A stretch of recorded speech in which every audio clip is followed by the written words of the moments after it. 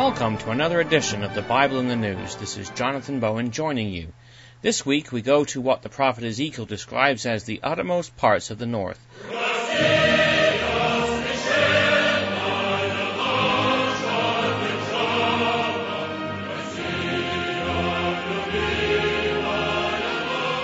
What you are hearing is the Russian national anthem, a resurrected version of the Soviet national anthem, adopted in the year 2000 by President Putin. This rousing music is designed to strike pride into the heart of the Russian people after a decade of depression under Yeltsin. It's a far cry more exhilarating than the Canadian national anthem as far as music goes. The choir is singing, "Be praised, our free fatherland, union of ancient fraternal peoples. By our forefathers was given the wisdom of the nation. Be praised, our land, we are proud of you." This resurgence in Russian spirit is more than musical hype. Headlines in Canada's National Post for October the 1st, 2007 read, "Hibernating no longer, the bear reawakens." Russia is back politically. The article states, backed by the wealth of his country's vast energy resources, Russia is the world's second largest oil exporter after Saudi Arabia. Mr. Putin has adopted a combative tone as he moves to reclaim for Russia the great power status of the Soviet predecessor. Russia is back economically as well.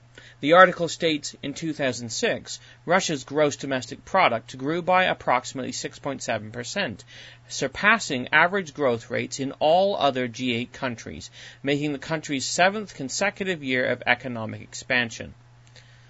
Russia is back militarily as well.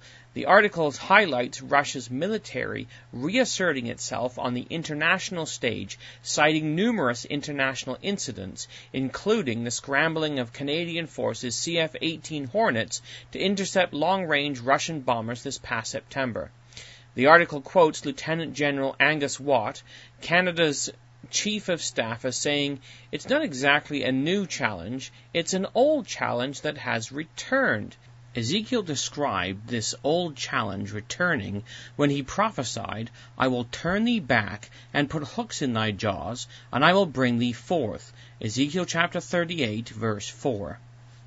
It goes on to state, this year Mr. Putin announced a $200 billion U.S. 7-year armament plan to buy new missiles, planes, aircraft carriers, and submarines.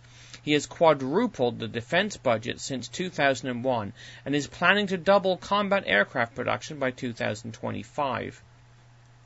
Jane's Defense Weekly identified spending to include strategic bombers capable of firing cruise missiles, fighter bombers, 6 nuclear-powered aircraft carriers, and 8 ballistic missile submarines.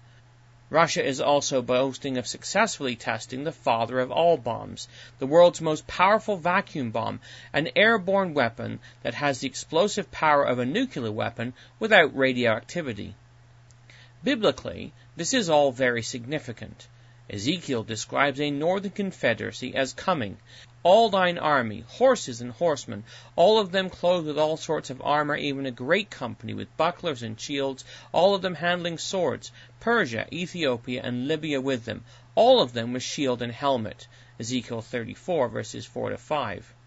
Ezekiel tells Gog, "Be prepared, and prepare for thyself, thou and all thy company that are assembled unto thee, and be thou a guard unto them." Verse 7.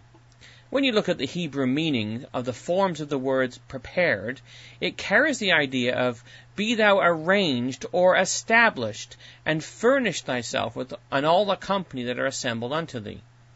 This is a confederacy that has made a turnaround and come forth, armed to the teeth, furnished with weapons, joined by Iran, Ethiopia, and Libya.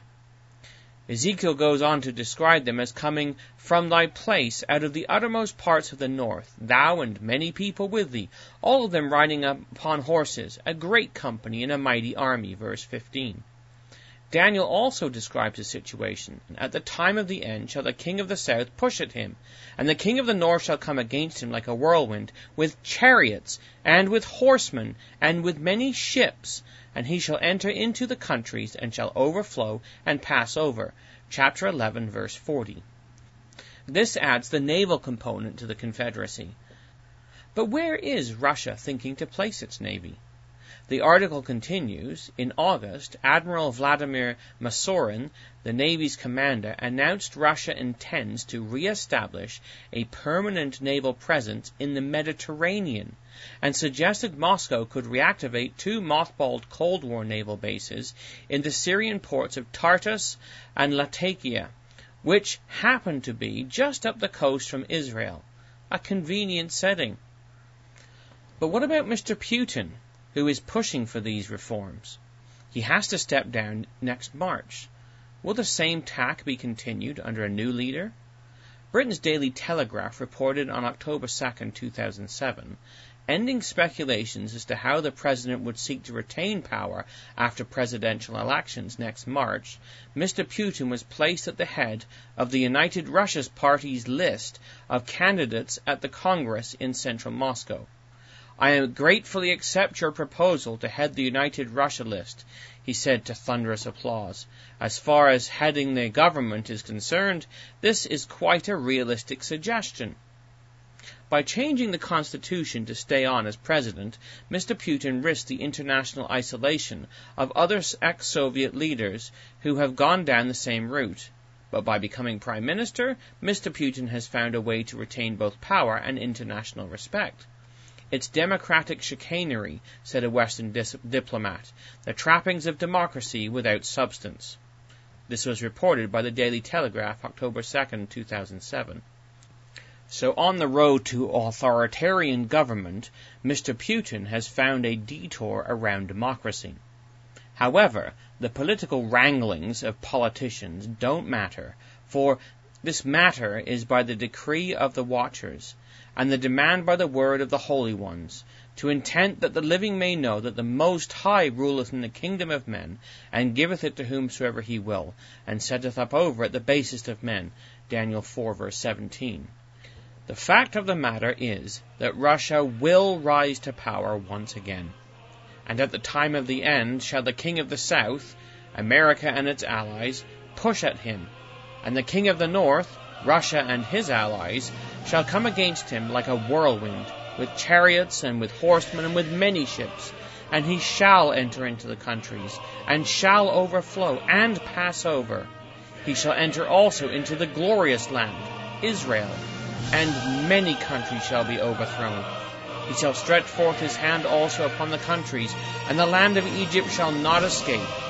But he shall have power over the treasures of gold and of silver, and over all the precious things of Egypt. And the Libyans and the Ethiopians shall be at his steps. But tidings out of the east and out of the north shall trouble him. Therefore he shall go forth with great fury to destroy, and to utterly make away many. And he shall plant the tabernacles of his palace between the seas in the glorious holy mountain.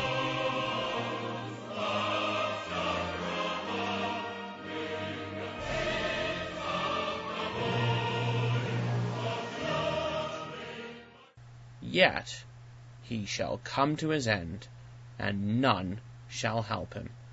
Daniel 11, verses 40 to 45.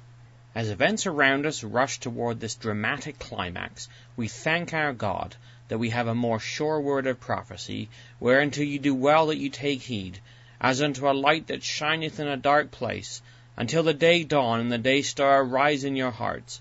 2 Peter 1, verse 19. We live in the last days, when the God of heaven shall set up a kingdom which shall never be destroyed, and the kingdom shall not be left to other people, but it shall break in pieces and consume all these kingdoms, and it shall stand forever. Daniel 2, verse 44. Join us next week for another edition of The Bible in the News. www.thebibleinthenews.com